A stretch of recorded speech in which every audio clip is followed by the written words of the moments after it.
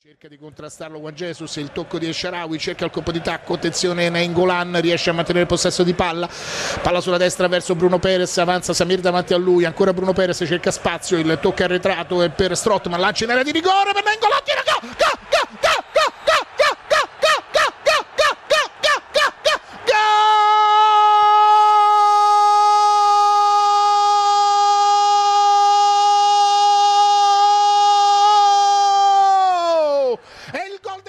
Welcome to the Roma Press podcast with John Solano.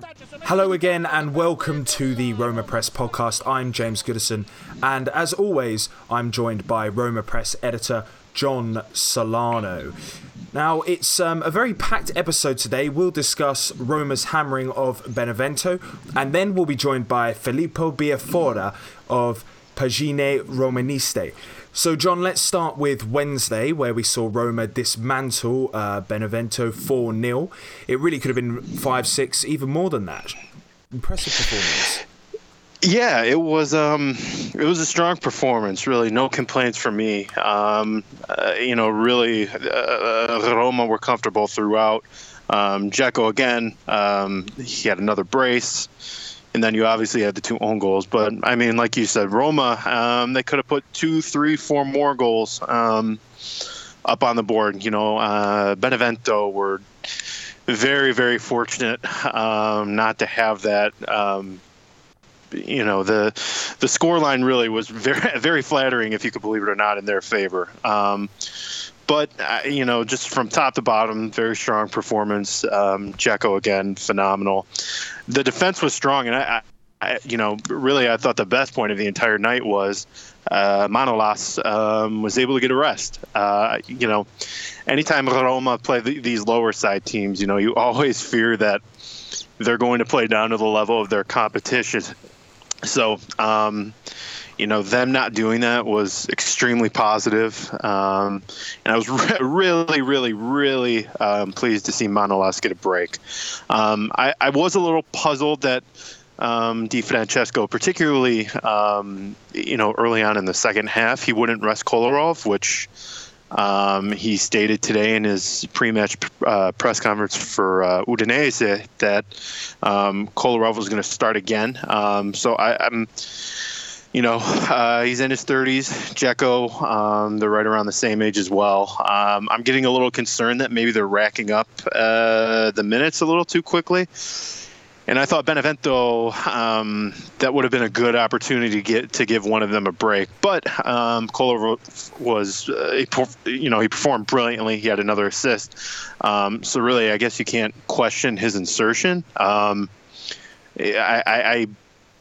Really the only question marks for me are, you have the game of this weekend and then you have the one next week in the Champions League against Karabakh. So, in my opinion, I don't know if someone early 30s, if he's going to be able, if you can depend on him to this extent. So, just something to keep your eye on. But another positive, in my opinion, and I think this was, praised by nearly every Roma fan, was Gonalons. He made his debut as a starter, and in my opinion, he was fantastic.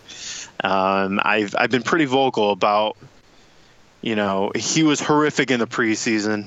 Now, granted, I'm a huge believer in things that happen in the preseason mean next to nothing, but for a new player, moves to a new country, understanding a new system, new way of football, it's something to see just how they're adapting. And Gonalons did not look like he was adapting at all well to Di Francesco's football. And he was just a nightmare in the preseason. So, I was a little shocked that it took him this long to get his full debut as a starter, but I mean, he was fantastic. The through ball he had that led up to the goal was incredible.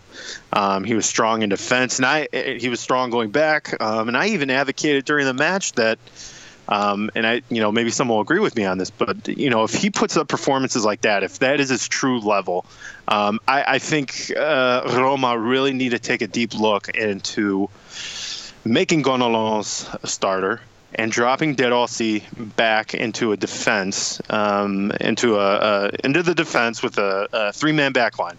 Now, granted, we know Di Francesco, he prefers a 4-3-3, but just in terms of, having tactical versatility, I would love to see that. I would love to see De Rossi drop back into the defense, into that middle of the three-man back line, because ultimately, let's be honest, he's in his mid-30s. His legs are starting to go. I think asking him to play match in and match out in the midfield, putting him, putting that sort of wear and tear on his legs, I think that's a lot to ask of him. So I think Roma would be wise to look into doing that. Now, again, Di Francesco, he prefers the 4-3-3, but, just being able to have other options, I think that'd be a brilliant move. His passing ability is very, very strong. You wouldn't be asking a lot of him in the middle of the park, which I think would be important. Just in my opinion, I think that's where he struggles most. He's caught out of position a lot in the midfield, and Roma suffer at times when that happens. So that's something I would love to see, given what we saw from Gonalons. But, overall, just no complaints whatsoever against Benevento. Very strong performance. And really, it was to the point where we even saw a lot of people, and James, I'd love to hear your opinion on this, but this seemed to be a theme over the last week, but what would you think about Serie A going from 20 teams to 18? Some are even advocating for 16, just because that bottom 3 to 5 of the table is just so poor. And really, it just seems to be getting worse and worse year after year. Last year, we saw Pescara, Palermo. This year, Benevento look horrific.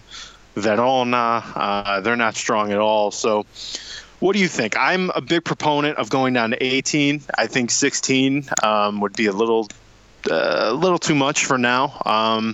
But what do you think? Serie A, should it go down to 18 teams? It's a very interesting question, and one I've sort of changed my mind on a lot since I started watching Italian football. Originally, just being, British-born, raised with the Premier League, 20 just sort of seemed like the natural order of things. Same with La Liga, right. And but then, Germany do absolutely fine with less teams in their league. And I think that there is an argument to say that when you're effectively filling out the calendar with games against teams that, are going to lose, the vast majority of them not really put up much of a fight. If the money can be shared to a larger extent with clubs who actually have a chance of staying in the league, then perhaps maybe we should go for that. And I think it's definitely something that needs to be looked into, and I don't see the harm in trying either, to be honest. No, it's again, if you're just going to keep getting these horrific performances from the bottom 3 to 5 clubs, it's something, just for the better interest of the league as a whole, I think it's something you have to look into. By doing that, eliminating 2, maybe 4 clubs, you're going to disperse that talent a little more evenly towards the bottom of the table that would have been residing in those clubs. A couple of other things as well, which I think are worth, like the benefits of reducing it to 18 teams. Okay, so one, out of the sort of 4 big leagues in Europe, England, La Liga, Premier League, La Liga, Bundesliga, and Serie A. Serie A have like the worst funding, sponsorship, branding effectively. La Liga and the Premier League absolutely clear up with that. And I think partially one of the reasons, I do say partially because, we could do like a 2-hour podcast about this, but I do think perhaps one of the reasons is that sponsors, like people who could sponsor and companies who are interested in throwing their money at football could literally look into Serie A, see teams like Juventus walk over opposition 5-0. I actually don't think that the Juventus sort of superiority, having won so many times in a row now, really benefits the league abroad either in terms of sponsorship. But I do think one thing you could start with is making it seem slightly more competitive, because I think that's one thing that every league has a selling point. you know, the La Liga, you have Barcelona and Real Madrid, you have Messi and Ronaldo, you have this. I mean, that's a huge selling point. Absolutely. I'm not going to go into which is the best league in the world, etc. Oh no, none of that. No, please no. But at all. But I would argue that whilst Premier League teams can't really match up to the quality of some of the others in more continental Europe, I think that there is an argument to say it's definitely a more competitive league in terms of, you know, team for team matchup than Serie A is, for example. I mean, you see clubs in, you know, the relegation zones pulling upsets against sort of the big six in England quite a lot, and I think reducing the number of teams down to 18 perhaps might provide a little more of a competitiveness and make it more attractive to brands investing. Yeah, I completely agree. I mean, the one thing where Serie A, there's nothing you can do about it. It's not even worth discussing. They're never going to have the language factor in their corner. English, Spanish, two of the most popular languages spoken. I mean, just in that regard, Serie A is behind the eight ball in terms of, like you said, sponsorships. You know, just having just from the pure amount of eyeballs on the television set, it's going to be a little less because you know, it's hard for an English speaker to maybe sort of relate to an Italian speaker or an Italian broadcast. No, I don't want to blame it all on that, but I think that's important. But like you said, no, but I would say that in England, a lot of people that I'm friends with who, you know, are fans of clubs in London, who support their local team, who watch the Premier League week in, week out on Sky, the broad view of Serie A is that it's, you know, it's not competitive, and it's just not interesting. I don't think the issue is, you know, they have an issue with tuning in because the language is different, because the ability to watch it's there on BT Sport every Saturday and obviously, of course, Sunday. I think that in reality, people just sort of see it as a, you know, oh, there's sort of Juventus who just run that league. And it's, you know, I mean, you're on Twitter, you see what it's like. People think it's boring. People think that it's just a load of defending. And obviously it's not that if you watch it. But I think that it basically comes down to marketing. Oh, absolutely. And that's where Serie A are absolutely horrific. Roma's president, James Pallotta, he's very outspoken about this, and I completely agree. Listen, the television deal that Serie A gets is horrible. If you put it up against the Premier League, it's no contest. It's embarrassing. It's humiliating.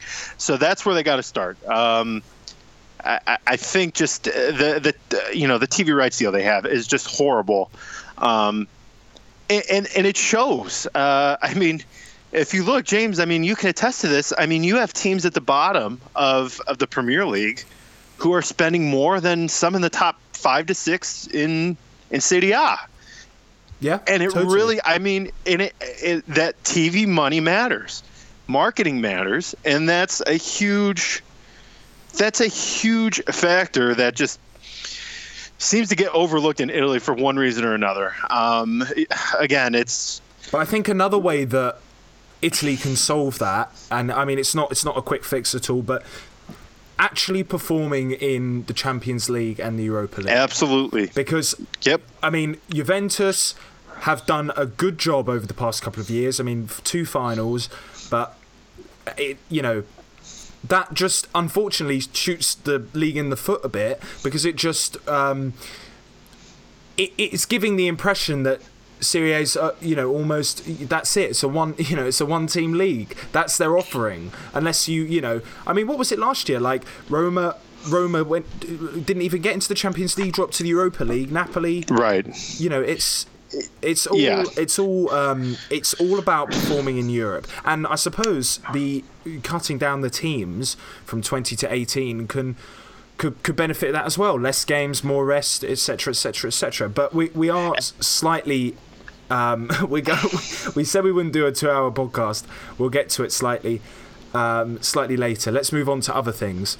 We'd now like to welcome Filippo Biafora to the podcast. You can find Phil on Twitter at Phil_Biafora. You can also find his work on pagineromaniste.com, and you can find him on the television program La Signora in Giallorosso. Phil, thank you for joining us. How are you doing? Hi, John. Hi, James. I'm good. You? Yes, not too bad at all. Let's discuss the match yesterday against Benevento. What did you think of it? A good performance? Do you think that Di Francesco's finally sort of getting the team to play the way he wanted them to? Yes, it was a very good match for Roma. And the best thing of this match was that the guys, the team, did what Di Francesco wanted. All the goals came from standard direction of different styles of play.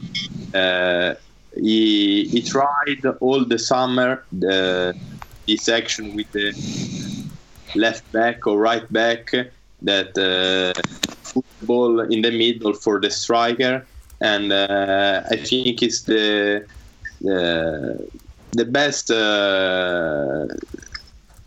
The best point of this match is that Roma now is getting better with the styles of play of Di Francesco. Yeah, I agree, Phil. Terrific performance. I thought it was, one of the better ones of the season. So I wanted to ask you. For me, one of the better performances came from Gonalons. Do you agree with that? I tweeted out that he potentially could maybe even offer more than De Rossi. What did you think of Gonalons? Yes, it was the first match of Gonalons. He didn't play against Sampdoria because the match wasn't played. And but I liked very much the Gonalons, and he made the pass for Bruno Perez, and then there was the goal. He was very good, and I think he could be the new Keita, Seydou Keita. In the first year of Spalletti, Keita played a different game. Also, when De Rossi was injured and Keita started the game, but also when De Rossi came back from the injury, he continues to play. So I think that Gonalons could be the new Keita of AS Roma, and I think that against Udinese he could start again, and De Rossi will play against Karabag and Milan before, and then also with Napoli. De Rossi is the man, the center of the play of Di Francesco. But I think that that Di Francesco liked so much the styles of play of Gonalons, because he asked him to be faster, to do verticalization through passes, and I think he was satisfied of his match. Yeah, I thought he was really, really good. I said earlier I think he struggled in preseason a little bit, but maybe that's to be expected for a guy coming from a different country, a different league. So, certainly he needed time. But now, normal. I think he played only with Lione for 10, 12 years. So right. Needs some time to adapt to the new football, because it's very different, Serie A football and Ligue 1 football. So I think it's hard. Completely agree. So now we have Udinese. Surely, though, they have to win, right? I mean, have to take the 3 points. for me, I don't know if you agree, but do you think this match is sort of like a trap? I know they asked Di Francesco this earlier today, but it could be a little dangerous if they underestimate Udinese, no? Yes. Udinese has only one win and 4 losses. So the players could underestimate, as you told me, the game. But tomorrow we will have 5 new players in the starting 11. So I think that with this turnover, Di Francesco maintain all the team with the right concentration. No one can do a bad match, and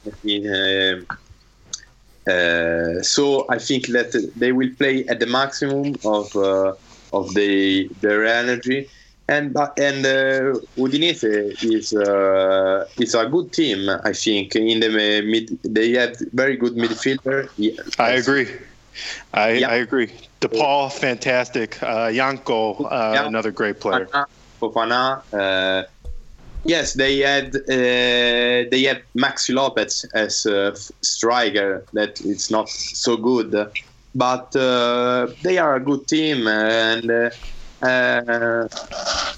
I don't know. I don't like very much Scuffet, their goalkeeper. I think 2 or 3 years ago, he was the Donnarumma. It's like Donnarumma, right? But, and he's the Romanista. Yes, Romanista. He didn't go to Atletico because it was all done with it was all done between Atletico and Udinese, but the family, the fathers, the Scuffet fathers, said no to the transfer, and I think he changed his life with that decision. Yeah. But Udinese is a good team, and with another loss, they could change the coach, Del Neri, because 5 loss. I don't think that they will continue with Del Neri with another loss. So they will give more than 100% on the pitch. Yeah, I agree. And discussing potential traps, we have to discuss next weekend when Roma they go to the Champions League and they face Qarabag. This match really, for me, it has sort of the same recipe for potential danger as Bate Borisov. Any Roma fan who has paid attention in this club over recent memory will not forget that game. Embarrassing performance from Roma on that night. But Phil, for them to advance, they have to win against Qarabag, right? We can all agree on that. They have to win 3 points. They have to win because if you don't win with Qarabag, you can't dream. You can't dream, I say, because you made a draw with Atletico. It's a good result. I didn't like the type of play of the second half against Atletico, but a draw is a good result. Now with Qarabag that lost 6-0 with Chelsea, I think you have to win. You have to win, but I'm not afraid like past years, because now Roma is growing with the attention, with the little teams, with these teams like Qarabag, Benevento, Verona. Right. Years ago, with the first Spalletti, we lost a Scudetto for the match against Livorno, against team like this. Now I'm not afraid like the past, because I know that Roma is focused, and Di Francesco he is at his second game in Champions League, so he will be focused. He will study the opponent, and it's Champions League. After 6 years of the new president, you have to go, or to try to go to the next round. I know that it's difficult with Chelsea and Atletico, but you have to try to do this, and you have to win against Karabakh. Also, if it's a game in Azerbaijan, I know that there will be a 5 hours road, 5 hours trip. Yep. Right. Yeah. A very long flight. Yes. Which also makes it difficult. You're absolutely right. Yep. Yes. It's more Asian than Europe, but it will be 5 hours, not 12 hours like going to Australia. But right. You said about Bate Borisov, and I hope not that they won't do the same mistakes that we do that we did with the Bate Borisov. If you remember, against Bate Borisov, the Szczesny was horrible. The midfield was horrible. Everything was bad. Everything went. Yes. Everything on that night, I think, just went bad. I'm sure you remember, Phil. Szczesny had a howler. One of the worst mistakes I've ever seen a goalkeeper make. Yes, I remember very well. And the problem of that match was from the days before the match, because the team didn't go to the stadium because it was about 80 kilometers far from the hotel of AS Roma, and they didn't go there. They train in the hotel, and so it's an error for me, because you have to see how is the stadium, how is the field, and you have to study your opponent. Now I think that that match could be a lesson for AS Roma, a tutorial, like a tutorial. Yeah, absolutely. I completely agree. You would hope that they learned from their mistakes. Now, given all of this, do you like their chances of advancing, passing the turn? What do you think? Do you think that they could make it out of the group, or do you think they are destined for Europa League football? I think that Roma will go to the Europa League, because Chelsea with Antonio Conte is a different team. And I think that Antonio Conte wants to go on Champions League. Now I think he prefers to be focused on Champions League than Premier League. And then there is Atletico Madrid that made 2 finals in the last 4 years. I remember the final with the first final with Real Madrid. They were European champions since for 2 minutes, but they were European champions. So it's one of the best team in Europe. They are underestimated, but because they change a lot every year. Right. But I think that for Roma it's very, very difficult to defeat one between Chelsea and Atletico. I hope that Roma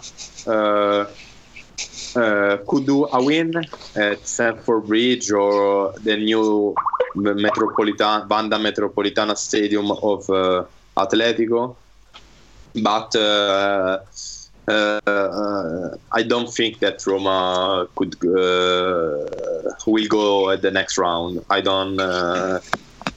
I think that 90% Roma will go to Europa League, 10% if go to the next round.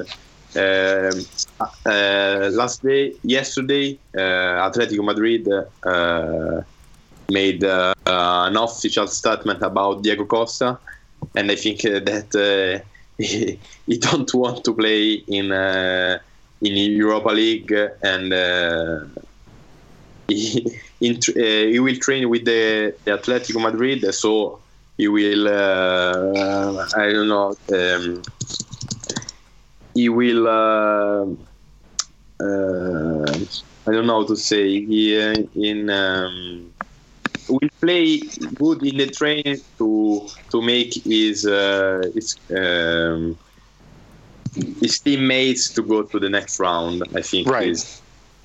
Yeah, absolutely. No, I agree with you. I think, because I would assume you agree with this. For me, the recipe for Roma to advance, you have to beat Karabakh twice, right? Yeah. We have the point against Atletico. So that means, in my opinion, you have to win one of the remaining 3 matches against Chelsea and Atletico, and that's difficult. And even then, we saw a few years ago, Napoli, I think they had 10 points and they didn't advance. So definitely difficult. So, like you said, they're going to have to try. I completely agree. We'll just have to see what happens. But everyone, please follow Phil on Twitter. You can find him again at FIL_BIAFORA. Again, you can find his work, pagineromaniste.com. And also, he's on the television program La Signora in Gelo Rosso. Phil, thank you so much for the time. We really, really appreciate it. Would love to have you on again. Thank you, John, and thank you to all the friends of Roma Press. Absolutely. Thanks so much, Phil. And to all the Roma's Americans fan, because I know that Roma Press is for Americans, so let's say hello to all the Americans. Absolutely. Thanks, Phil.